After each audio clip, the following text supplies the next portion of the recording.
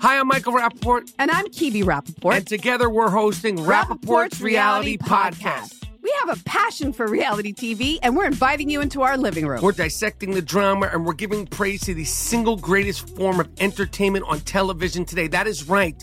Reality TV is the greatest form of entertainment on television today. Listen to Rappaport's Reality with me, Kibi Rappaport. And me, Michael Rappaport, on the iHeartRadio app, Apple Podcast, or wherever you get your podcast. As important as choosing the right destination when traveling is choosing the right travel partner. Gene Fodor. Gene, was good. But be careful, because the worst trips result when two partners have two different agendas. The CIA really need your help, Gene. Freeze, Americano. Gene, run! Listen to Fodor's Guide to Espionage on the iHeartRadio app, Apple Podcasts, or wherever you get your podcasts. Hey, I'm Jay Shetty, and I'm the host of On Purpose. This week, I talked to Tiffany Haddish in a hilarious, deep, thoughtful interview where we dive into family trauma, grief, sobriety, love, and dating. I got a big heart, and I'm very forgiving, but, don't abuse it. It's been abused enough. Listen to On Purpose with Jay Shetty on the iHeartRadio app, Apple Podcast, or wherever you get your podcasts. Trust me, you won't want to miss this one. Go behind the wheel, under the hood, and beyond with Car Stuff from HowStuffWorks.com. Hello, ladies and gentlemen. Welcome to the show. If that theme music sounds familiar to you, I'm glad, because it means you've heard us before. I'm Ben. And I'm Scott. And today we're here with our super producer, Matt. I guess should we give him a nickname for this one? You're treading in dangerous water here, Ben, because I don't know how you feel about it if you called him Fair Lady. Yeah, I don't know. I don't know either. Let's see. Let's call him Matt the Sportster. Matt the Sportster Frederick. That seems fair. Or maybe the Roadster. The Roadster is better. I don't know. It's not. It doesn't have the ring of Fair Lady. Yeah, but we can't do that to him. He's our guest producer. No, we would never say Matt the Fair Lady Frederick. I mean, we wouldn't do that. No. But if we did, we would have done it on this podcast. So we're not calling him Fair Lady Frederick. No. Anything but that. We'll think about something and maybe get to it at the end. How about that? All right. Yeah. Let's give it till the end. And listeners, if you want to write in with a decent nickname suggestion, we'll take it. But Scott, today's episode comes to us, like many of our best suggestions, from a listener. And this is a little bit of a weird one, because this came through another show, and it's tangentially related. So a listener named Ricardo C. wrote into our conspiracy show. Okay. Which, oddly enough, Stuff They Don't Want You to Know is a show that Matt and I do, which is why I especially need to stay in his good graces. So a while back, I was on Twitter, and I started looking at MREs. Now, we've got a lot of listeners here on Car Stuff who have had experience, right, with MREs, maybe in the military. And one thing I became obsessed with, instead of doing my actual job, I'll be honest with you, man, instead of doing my actual job, I started looking up MREs and equivalents all around the world. I'll let you in on a little secret. I've seen Matt looking up MREs as well. And then once he showed me what he found, I started looking it up as well, because there's some pretty remarkable options out there these days. Yeah. There are. So, first I'll read what Ricardo wrote about these MREs, and I'd love some opinions too from our veterans out there or people currently serving, because I know this is a hot button topic. Food always is. All right. So, Ricardo says, "Hey, I'm responding to your MRE tweet. You reminded me of the days of adventure, my Army enlistment years. In the first Iraqi deployment, the U.S. did not have chow halls in country, so soldiers ate MREs every day for at least 8 months. One thing I learned quickly is not all MREs are created equal. The most hated meal in my unit," and I want to see what you think about this, listeners, "the most hated meal in my unit was the beef franks, aka the 5 fingers of death. The problem was the texture of the processed meat was slippery with a funky, overly vinegary meat piece thing. The best, in my opinion, were the vegetarian ones, because they tasted like a good knockoff of Chef Boyardee." Which is strange to me that you would say, like, the vegetarian ones were the best. 8 months every day. That's what he's eating. Yeah, that's a lot. That's a lot of MRE. That is rough. He also says, what did you have? Civilian or military type? As some people know, I am a military brat, so I did have the military ones. I've gone to Army surplus stores around Atlanta recently, trying to find good actual MREs that are not A, expired, or B, the civilian knockoffs, which are not bad. Yeah, because I'm familiar with the stuff in camping stores, some of the modern camping stores, REI or places like that. And the dehydrated stuff that's in a bag, it's considerably different than the military stuff. It for sure is, yeah. And then also Ricardo warns us and all the listeners, by the way, you should keep away from those meals. Each carries about 3,000 calories. Give or give more to the type. Yeah, sure. Meant to give you tremendous energy after you eat. Right. And, oh man, we could do a show for, I don't know what brand we would do this for, but we could do a show just on MREs. Maybe we'll ask Josh and Chuck to do a show on it, and we can show up and eat MREs for free. So anyway, all that said, that's the huge tangent. Scott, today's topic, which comes from C-Mail, is, the Datsun Fairlady, specifically, like Datsun Sports, Datsun's Fairlady. Ricardo, or as you signed the emails, or Jimmy from LA, said, could you look at the 1970s Fairlady, the 240Z? Ricardo, aka Jimmy, says he wants to know about this classic line of vehicles that is a bit confusing to me as well. I mean, even after what we've done here, this research that we've done, it's slightly confusing in the way that it's named. Other than that, it's pretty straightforward as far as, which models came out when and the specs and all that stuff. But hopefully we'll clarify some of the Datsun Sports, the Z production cars, the Fairlady stuff, all that will be clarified to you, hopefully in the next, half hour. So we wanted to, get a little bit broader than just the 240Z and look at the Datsun Fairlady or the Datsun Sports overall. And that's where there's some of this confusion in branding that we want to walk you through. All right. Let's try to just quickly get through this and then understand that some of these terms will be used back and forth a little bit. Yeah, a little bit interchangeability between the two of them, or three of them rather. So the father, Ben, of the Datsun Z cars, or the Datsun Sports cars, the Fairlady vehicles, is officially known as, he's the president of Nissan Motor Corporation, who is the parent company of Datsun. And his name is, you're gonna have to bear with me here on this, okay? All right. Yutaka Katayama. And I'll just call him Mr. K from this point forward, because, Mr. K is what most people refer to him as, to be, just to be clear, I guess, throughout the rest of the show we'll do that. But this all started back in the late 1960s, and the idea was that they needed a vehicle to compete with, the cars of the day, like the MG, the Triumph, the Fiat, the Alfa Romeo. Exactly right. They were producing 2-seat roadsters, that, Nissan, quite frankly, said, well, we don't have anything in that region, in that zone. We don't have a sports car right now. Right. We need something like this, so let's get something out there on the market. And, what they came up with was it became an iconic vehicle for them. It did. And it remains an iconic vehicle today. So the line began with the 1959 S211. Yeah. Now, okay, let's take one step back. One step back. And I think we need to do this. And I apologize because I meant to do it right after the father. Right. We need to differentiate. What's the difference between the Sports and the Fairlady? Okay. So here's the scoop. The Datsun Sports cars, it's actually a series of cars. It's not just one car. You can't say this is the Datsun Sports. It was actually a series of cars that preceded the Z cars in the Fairlady line.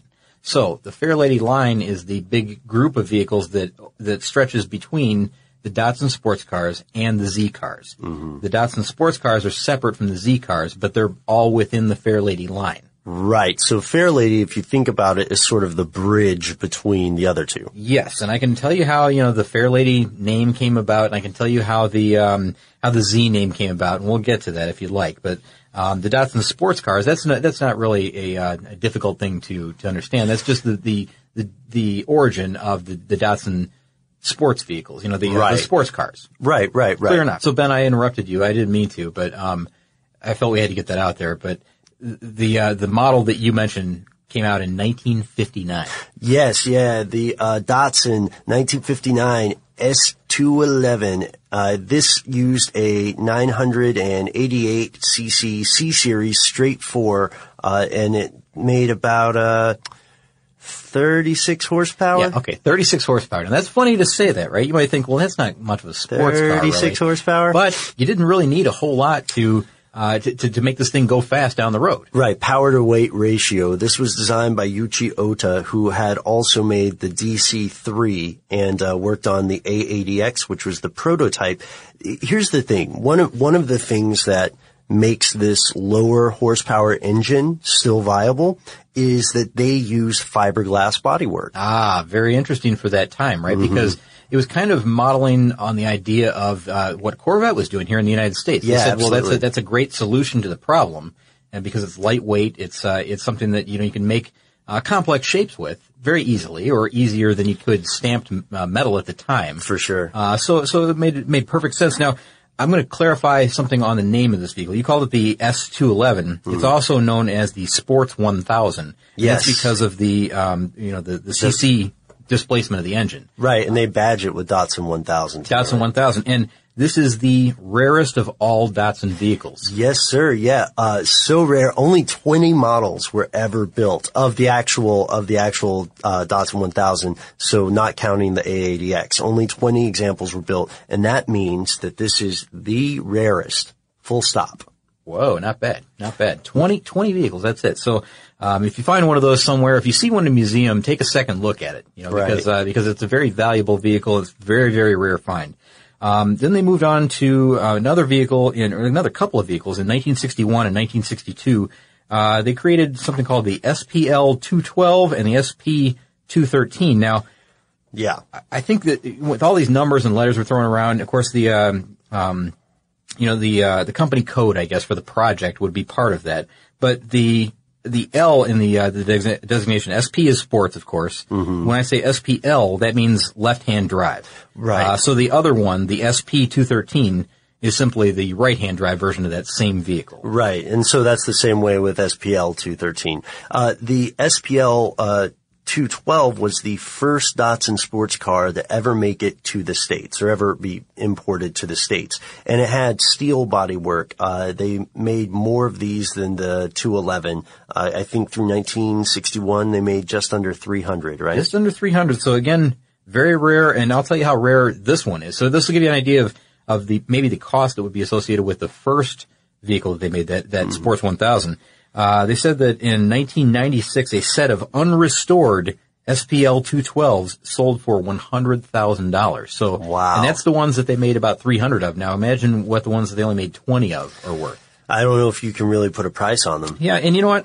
This is where the Fairlady name first became part of this whole story. Ah, yes. And when you tell us about this, could you tell us where this name comes from, too? Yes. Because that's interesting. Of course, yeah. So the Fairlady name, and you might think that's a really weird weird thing to call your sports car, because normally you go with something a little bit more masculine, a little tougher, right? Right, the Viper. Well, yeah, exactly. Well, this name comes from a Broadway show, a Broadway musical called My Fair Lady, and I believe the president of Nissan Motorsports was over here in 1958. He was here in the United States, and he caught this Broadway musical called My Fair Lady, and he thought, well, that's a perfect name for a sports car because it conveys an image of beauty, and that's exactly what we want. So he didn't really see it as like, well, who's going to drive around a sports car called the Fair Lady?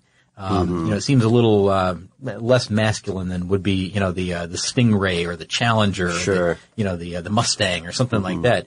The Fair or Lady, the Face Punch. The Face Punch. Yeah, the world famous Ford Face Punch.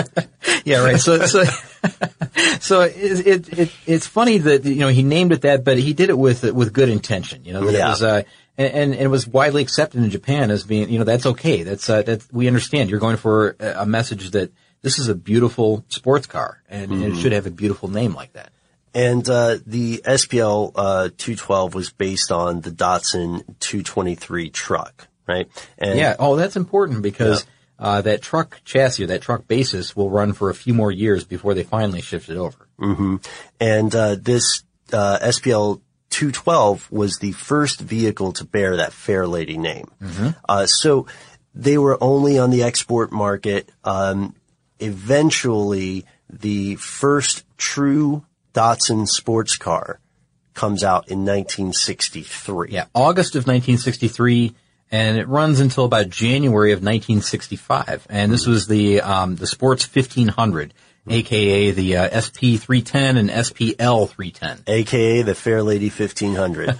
See what I mean? And in the U.S., it was called the Datsun 1500. So all these names, as we said, it gets very complicated as what they're called in what markets. So Fairlady was typically used in, I believe, in the JDM market in Japan and Australia. Right. And then elsewhere, anywhere else really, it was called the Datsun whatever, whatever the model would be. And so again, Datsun 1500 here in the U.S. And this one is not on that truck platform. This is on the Bluebird 310 sedan. Yeah, so based on a sedan, not a truck, and that somehow throws it over to being, the true sports car. Right. 85 horsepower. Yeah. 85. That's not bad. I had an MG from right around the same time frame, 1966, and trying to think of what the horsepower was on that, but I want to say that it was like 70 something or 60 something. And that was plenty in that vehicle. I mean, it was so lightweight, so small, so agile. Yeah. That type of horsepower feels okay in that vehicle. Right. It feels sporty. If it ran out of gas, you could just pick it up and carry it to the gas station. Under my arm like a book. Practically. But it was also known, this particular model, the Sports 1500, was known as a well-equipped vehicle. And I'll tell you what well-equipped meant in the mid-1960s. That meant that it had a transistor radio, a tonneau cover, map lights, and a clock. And it also had a unique sideways third seat in the rear, which I think is that's a cool one. That's a cool thing. I like that. Yeah. I like that idea. I wish that it caught on more and was more common because, it's something we've talked about before. Often auto manufacturers, when they're making a sports car and they're trying to sell it, they have this weird problem because many of the people who can afford a sports car also have a family that will say, what the hell are you doing buying this two-seat sports car when we clearly have to put kids in the back seat, right? That's why there's so many cars that have these little, I call them token back seats, symbolic back seats. Oh, for sure. Like there's some Porsches with that. There's also, look for a good laugh. You can look up the Lotus Evora and the Lotus Evora back seat. You put a kid's seat back there. The kid looks like they're giants in the back seat. It's amazing. And supposedly that's for two small adults. To fit in the back, but no way. No way. There's no way. No way. And that's why I like that sideways third seat. I think that's a cool approach to it. Yeah. You know what? This is a time when I think we should take just a bit of a sidebar on, some of the marketing that was going on with, the Fairlady line, because it's kind of an interesting little twist to it. Now, there was the 1964 Summer Olympics were happening, and Nissan established this gallery in a major downtown building. In Tokyo. And we wanted to try to attract visitors to get, some of the message out there about their beautiful line of sports cars, their Fairladies, right? So, they start using these really beautiful female showroom attendants, and they chose them in a competition where they narrowed it down to, I think, five candidates, these ladies.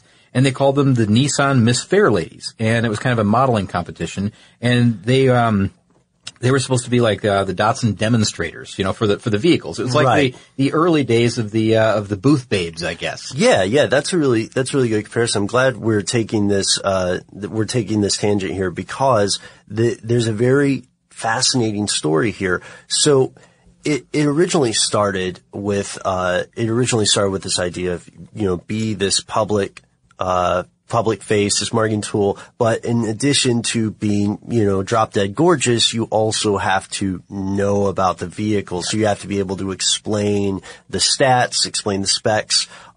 So let's also keep in mind that, in the 60s here, 1964 it's not very long after World War II.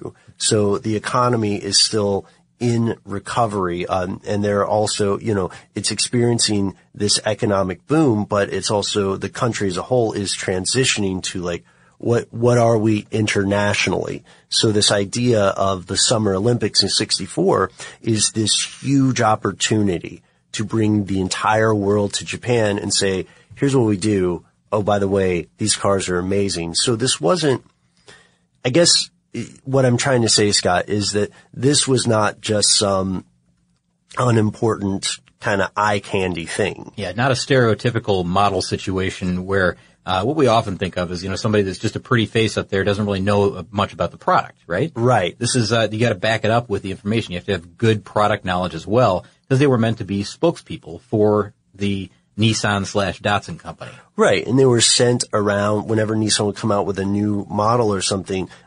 These women were sent around to these dealerships. They traveled to present it, and this practice eventually, it leads to something much more substantial, because the Miss Fair ladies continued on professionally and became managers and stuff like that. So I just want to be very clear that these weren't some, these weren't some people who didn't know anything about cars and were just supposed to stand there and look pretty. Sure. Yeah. It was a great program, and I think it was a fantastic idea. What a perfect tie-in with the product, to have the Nissan Miss Fair ladies demoing the Nissan Fair ladies. It makes perfect sense. Acclaimed comics writer and notorious Scott Summers hater, Rosie Knight. Well, hello, Emmy-winning podcaster and totally unbiased Targaryen royal supporter, Jason Concepcion. Rosie, somehow the X-Ray Vision podcast has returned. It feels so good. It does. And like always, we'll be here every week covering the wide world of TV, movies, comics, and geek culture. That's right. We'll be talking about Batman, heroes of that stature, and of course, we'll be inviting our friends in the industry to come geek out with us and share stories. We'll hear from TV writers, from actors, comics creators, pop culture critics, and more. Nothing is off the table, because geek culture is pop culture, and we can't wait to share our love of it all with you every single week. Listen to X-Ray Vision on the iHeartRadio app, Apple Podcasts, or wherever you get your podcasts.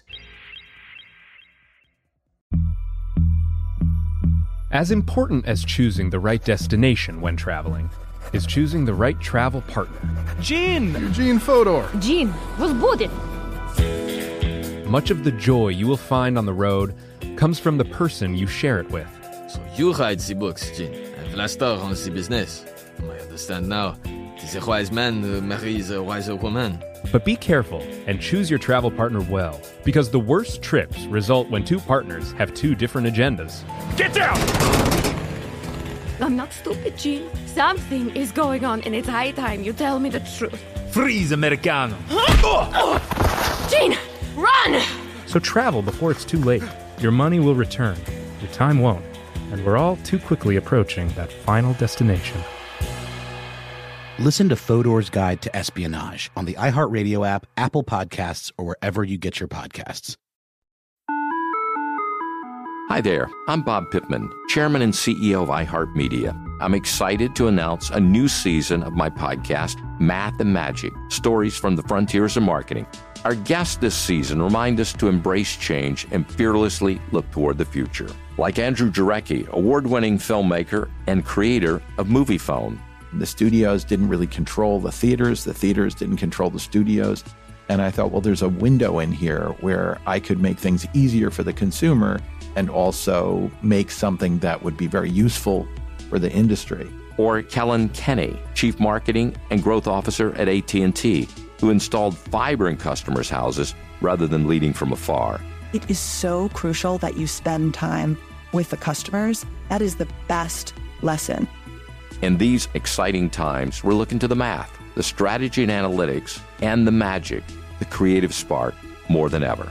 Listen to a brand new season of Math and Magic on our very own iHeartRadio app, Apple Podcast, or wherever you get your podcast. Let's move on past the 1500, though, and that ended, I guess, production in January of 1965, and then in January of 1965, they picked up with the Nissan Sport, or the Datsun Sports 1600 model, which is known as the SP311 and the SPL311. Right. So, the SP311, SPL311, They're first shown at the Tokyo Motor Show in 64, but they're not actually in production until 65. Mm-hmm. And what did they have?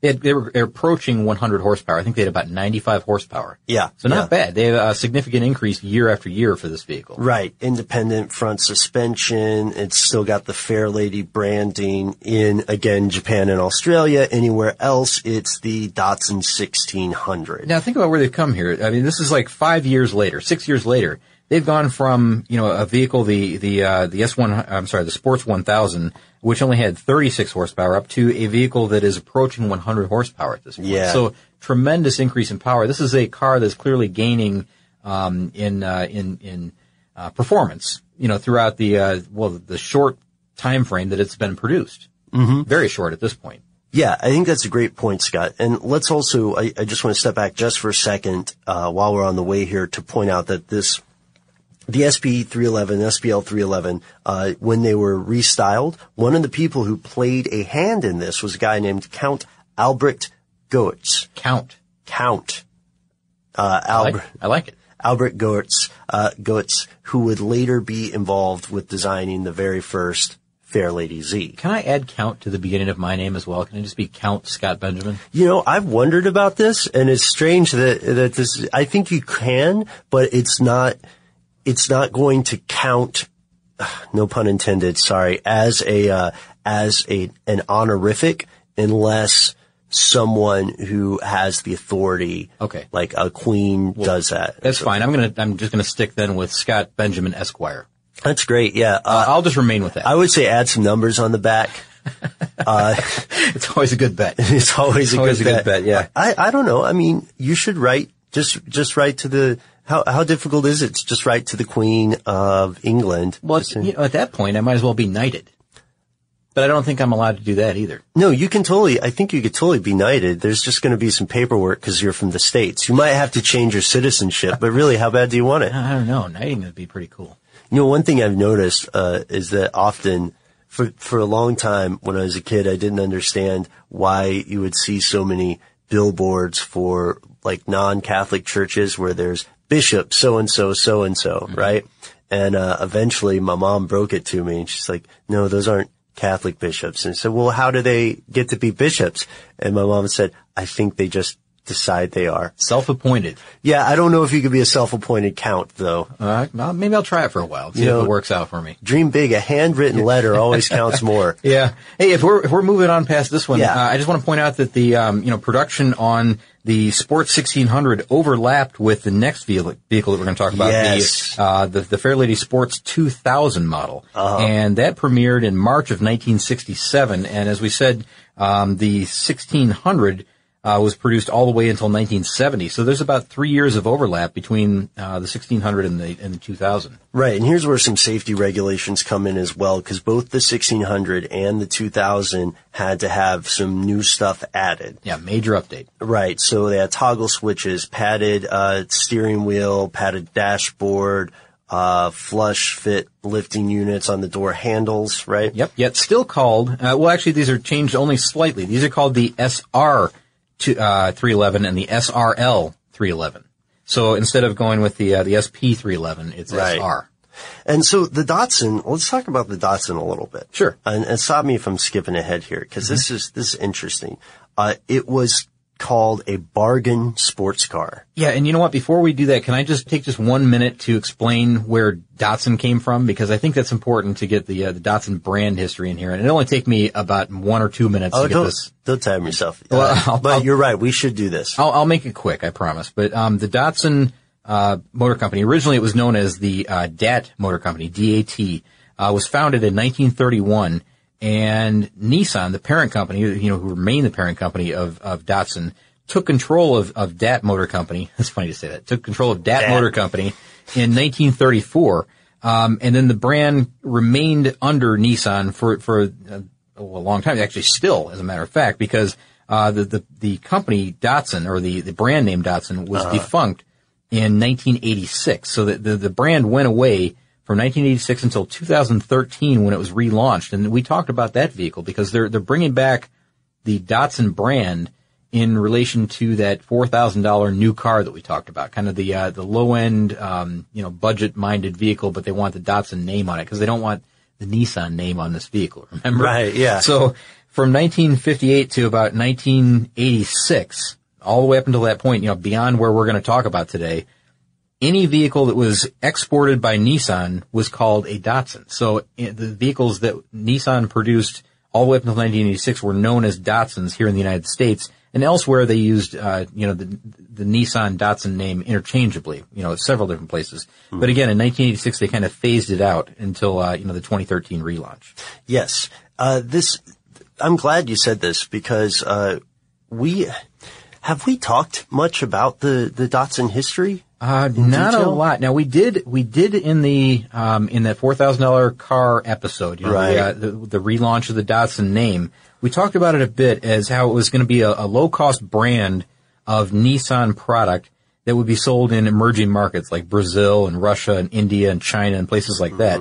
Anywhere that had a developing economy, someplace that it wouldn't be sold here in the United States as a Datsun. Right. That vehicle wouldn't be sold here because of federal safety standards and things like that it won't pass. But and other places in the world too. There are going to be places that Datsun will not be able to be sold. But we have talked about it in I guess not in great detail, but in some detail on that podcast. And you know what? I'm so glad you mentioned the $4,000 sports car, because what was the Datsun 2000 called? It was called, I don't know. A bargain sports car. A bargain? Oh, really? Yeah. No kidding. Yeah. Well, it's kind of funny that they're bringing that back then. Well, at that time they were calling it a bargain sports car. The main reason they built it was to give Datsun a better image in racing. Ben, I'd never heard that before. It was called the bargain sports car, all the way back in the late 60s, early 70s. Yeah, it was raced, pretty successfully too. Racers like Bob Sharp, John Morton raced it. Although it had the lowest sticker price, it won its class in C production and D production in SCCA racing, even after production stopped. So, oh, you know what? This is something we've got to bring up here because I thought this was really cool when I read about it.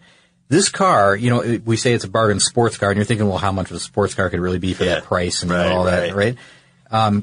Capable of cruising at 120 miles an hour, which is, not bad for that time. You got to think about, 1970 or, late 1960s.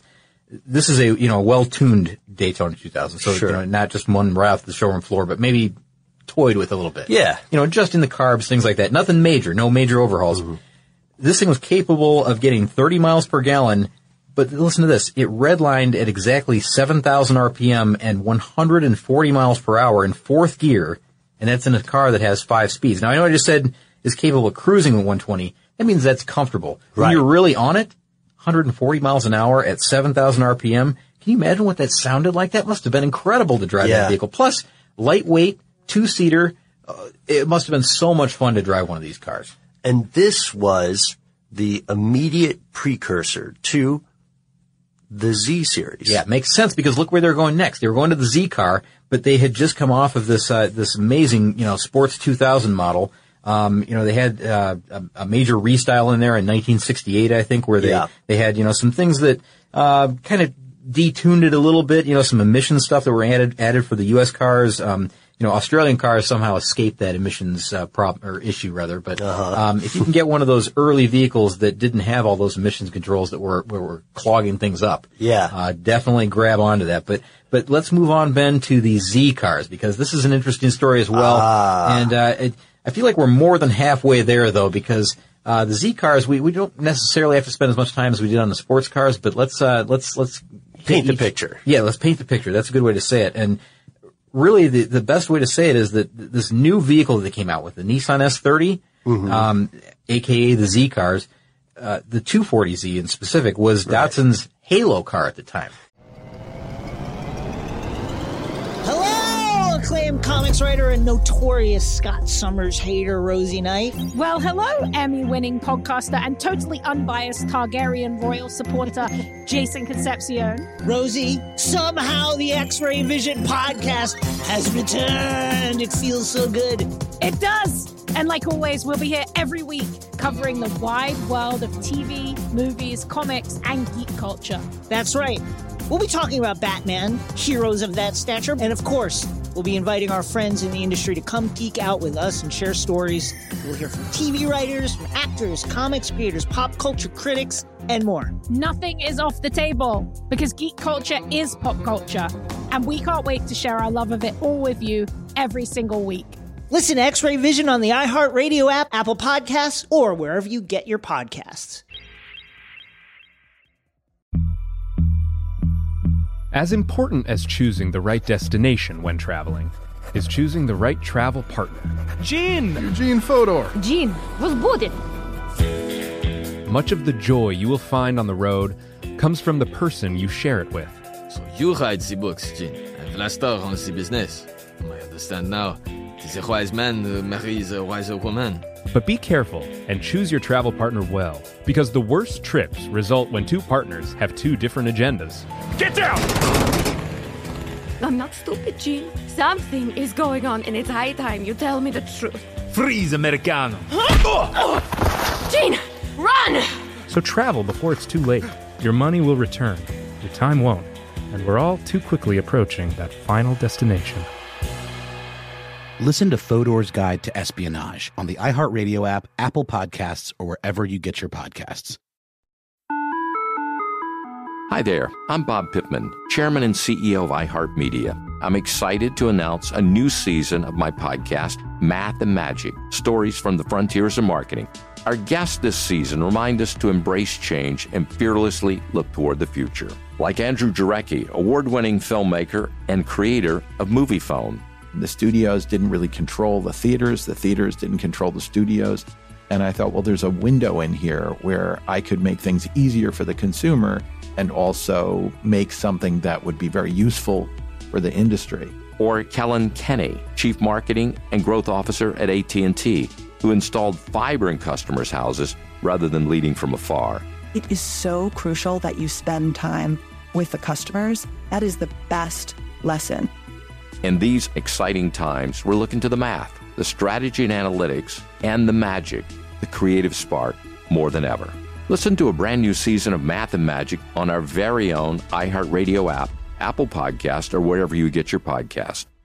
Yeah. First sold in October 1969 in Japan, and it had two different models, right? One for the Japanese market, one for the U.S. market. Of course. Right, of course. So, well, there's right-hand drive, left-hand drive. That's true. That's one thing. That's a good point. But then the emissions, the choking stuff. Again, as you said, yeah. And, these vehicles work very well as halo cars. I mean, just look at the profile of it. It's a beautiful vehicle. Mm-hmm. Yeah. And, both of these versions of the S30 are big hits. Like, and looking back, it's no mystery why. Yes, they were. And Ben, I mean, this is a radically redesigned vehicle. I mean, it's nothing like the Datsun sports cars that we had seen before. Not that they were a bad design. It's just, this is something completely different. It's very sleek, very designed by the wind, I guess, if you will, sports car. And I know that's kind of funny to say because there's still a lot of sharp angles on these things, but, beautiful redesign of the vehicle for the 240Z. Completely new. And what do you think about the subsequent evolutions there with the Z cars? Oh, yeah. All the different types that they went through. It was the 240Z initially, right? And that was from 1970 to about 1973. And then, we can touch on these briefly if you want, but there was the 260Z. Right, in 74. Which a lot of people in the United States aren't familiar with, the 260Z. And there's good reason for that, because you said 1974, that was the only year that it was sold here in the United States, but elsewhere, 260Z production went on through 1978, so they had 4 solid years of 260Z production. Well, also with the 260Z in 74, the power decreased to 139 horsepower in most of the U.S., and that was due to emissions regulations, here we go camshafts, carburetors, lower compression. Detuning the cars in order to fit emissions. In order to comply with Uncle Sam. It happened across the board to every manufacturer, so it's just something that they had to live with at that time, and people that, are now looking for those vehicles, that are trying to find them, they seek out the ones that are non-restricted like that. The ones that survive. If they're available, or there's ways around it at this point. Sure, I mean, you can convert them. But so next year, 280Z. Yeah, the next year in 1975, you're right.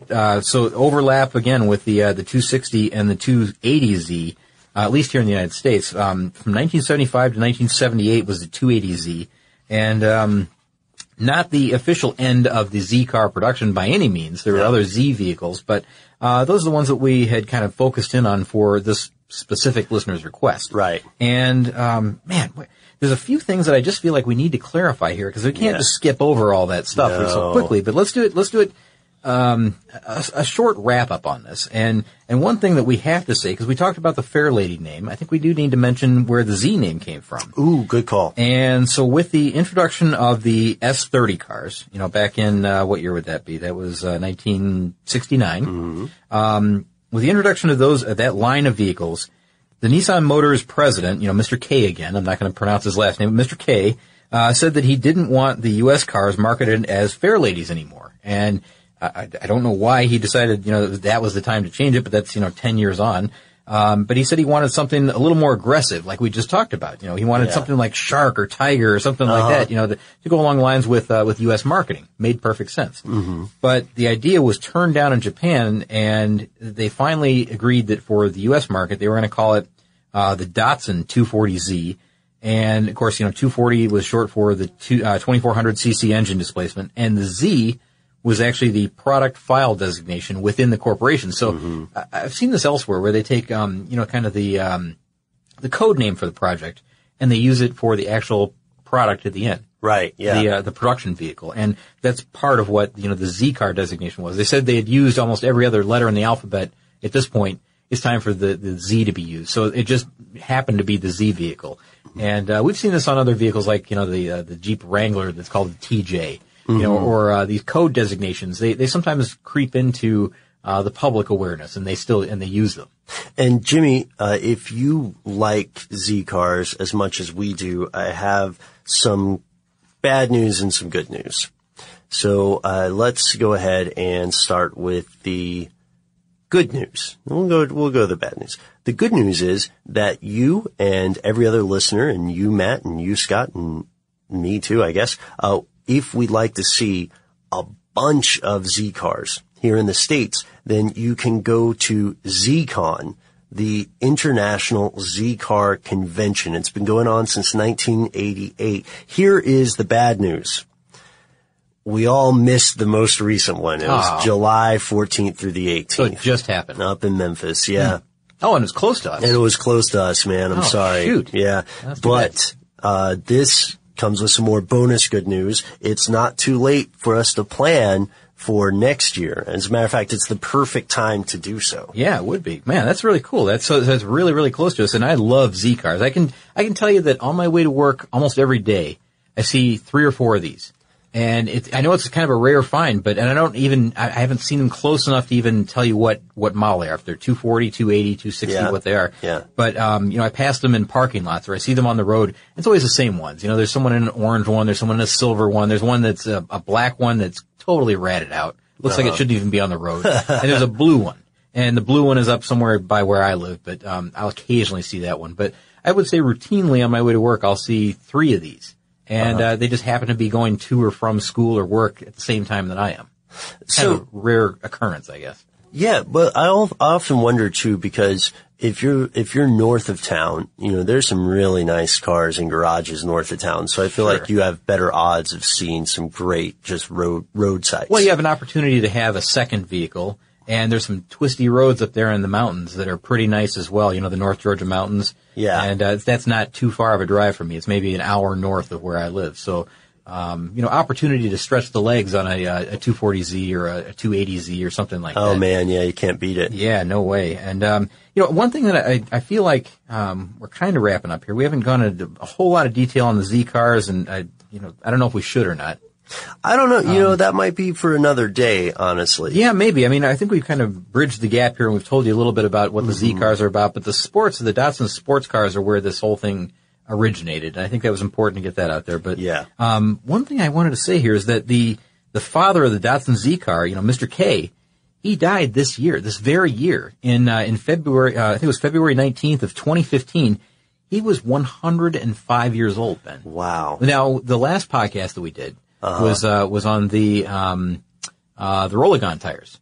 And the founder of that invention, the creator of that. Albee. William Hamilton Albee Sr. Yeah, he lived to be 102 years old. So, the founders of these companies live in long, long lives, Ben. We need to get out there and, found something. Yeah, we need to found something. We need to develop something. That's not a bad idea. Maybe that's it's part of the longevity plan. I have a list of inventions. I have a book of inventions I made. I swear this is true. The smartest one I've made so far, just to give you an idea of how bad these are how if you get a soda bottle or bottled water, right? Yeah. And please nobody steal this, just out of courtesy. I don't have that much going on. I need this one, all right, guys? I need a big win. Okay, yeah. So you know how when you're unscrewing the top, the plastic top? Yes. And the plastic top comes off, so this invention would just be a strip that keeps it attached on a regular bottle. A tether. A tether of sorts, yeah. Look, it sounded brilliant when I've got diagrams where I looked at the kind of material. Oh man. Are you serious? I don't know. I feel like I've seen this somewhere already. It's more like a cap that you can just flip off with your thumb and then, and use it that way. And you don't unscrew it with a tether. You just flip it over with your thumb. Wait, no, mine's different. Mine's different because it's part of the thread. Like when you're unscrewing and it pops those smaller plastic connectors. Yeah. It kind of corkscrews into the body of the bottle. I see. So it's not in terms of the sophistication of machining. You save a little bit of money doing that. Okay.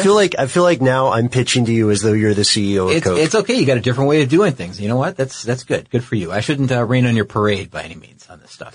Look, you know what? You just wait, my friend. You just wait until I'm a bottle cap billionaire. You don't have to poke me in the chest like that. All right. Okay. Yeah. No, you're right.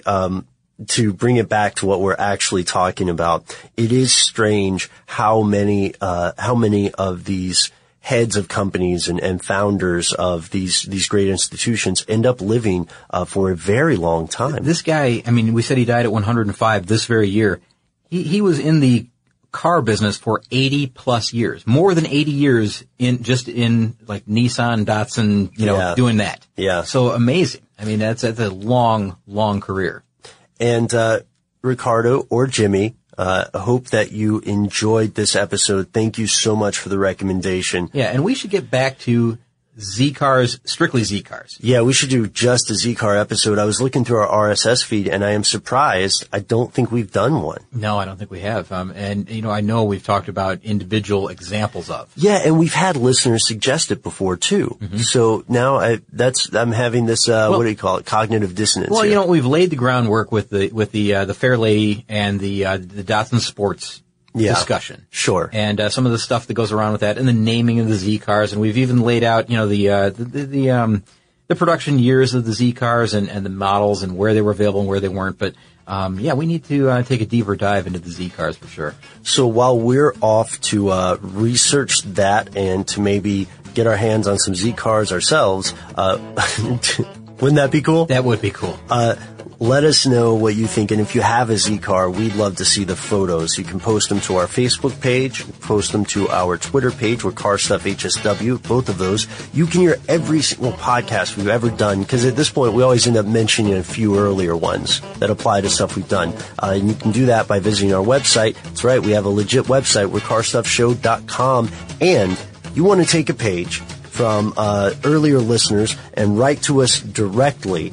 I asked for limericks earlier, and Scott pointed out that we never get any, so I'll stop doing that. Yeah, we try, but so far nothing. So far, bupkis.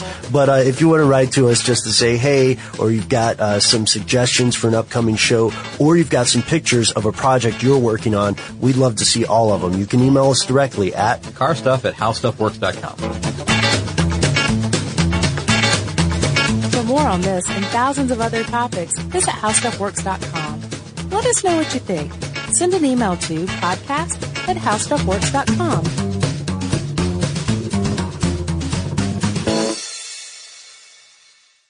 Managing your diabetes just got easier. The powerful new Dexcom G7 lets you see your glucose numbers on your compatible watch and phone without finger sticks. And because Dexcom G7 is the most accurate CGM system, you can be confident in your food, exercise, and medication decisions. And all those decisions can lead to big results, like more time in range and lower A1C. Get started at Dexcom.com. Dexcom data on file 2023. If your glucose alerts and readings from the G7 do not match symptoms or expectations, use a blood glucose meter to make diabetes treatment decisions. For a list of compatible devices, visit Dexcom.com/compatibility. Hi, I'm Michael Rappaport. And I'm Kibi Rappaport. And together we're hosting Rappaport's Reality Podcast. We have a passion for reality TV, and we're inviting you into our living room. We're dissecting the drama, and we're giving praise to the single greatest form of entertainment on television today. That is right.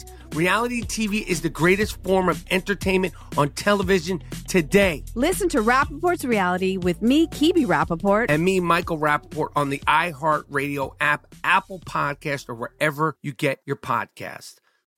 As important as choosing the right destination when traveling is choosing the right travel partner. Gene Fodor. Gene, was good. But be careful, because the worst trips result when two partners have two different agendas. The CIA really need your help, Gene. Freeze, Americano. Gene, run! Listen to Fodor's Guide to Espionage on the iHeartRadio app, Apple Podcasts, or wherever you get your podcasts.